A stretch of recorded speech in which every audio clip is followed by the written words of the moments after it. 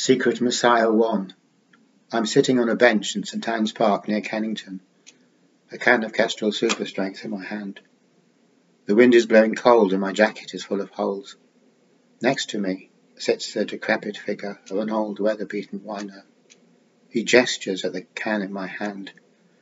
The doctrine of the Jijimooch tells us, he whispers to me with a sly smile, that what you hold in your hand is not just a can of lager. It is at the same time a glass of fine old port, a mug of hot chocolate, a cup of tea.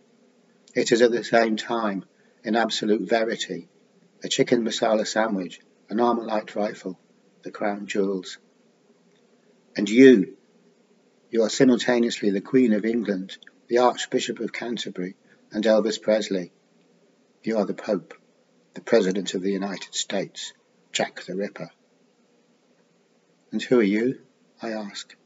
Folk call me Maitreya, Lord of Light, he smiles, as he rises unsteadily to his feet.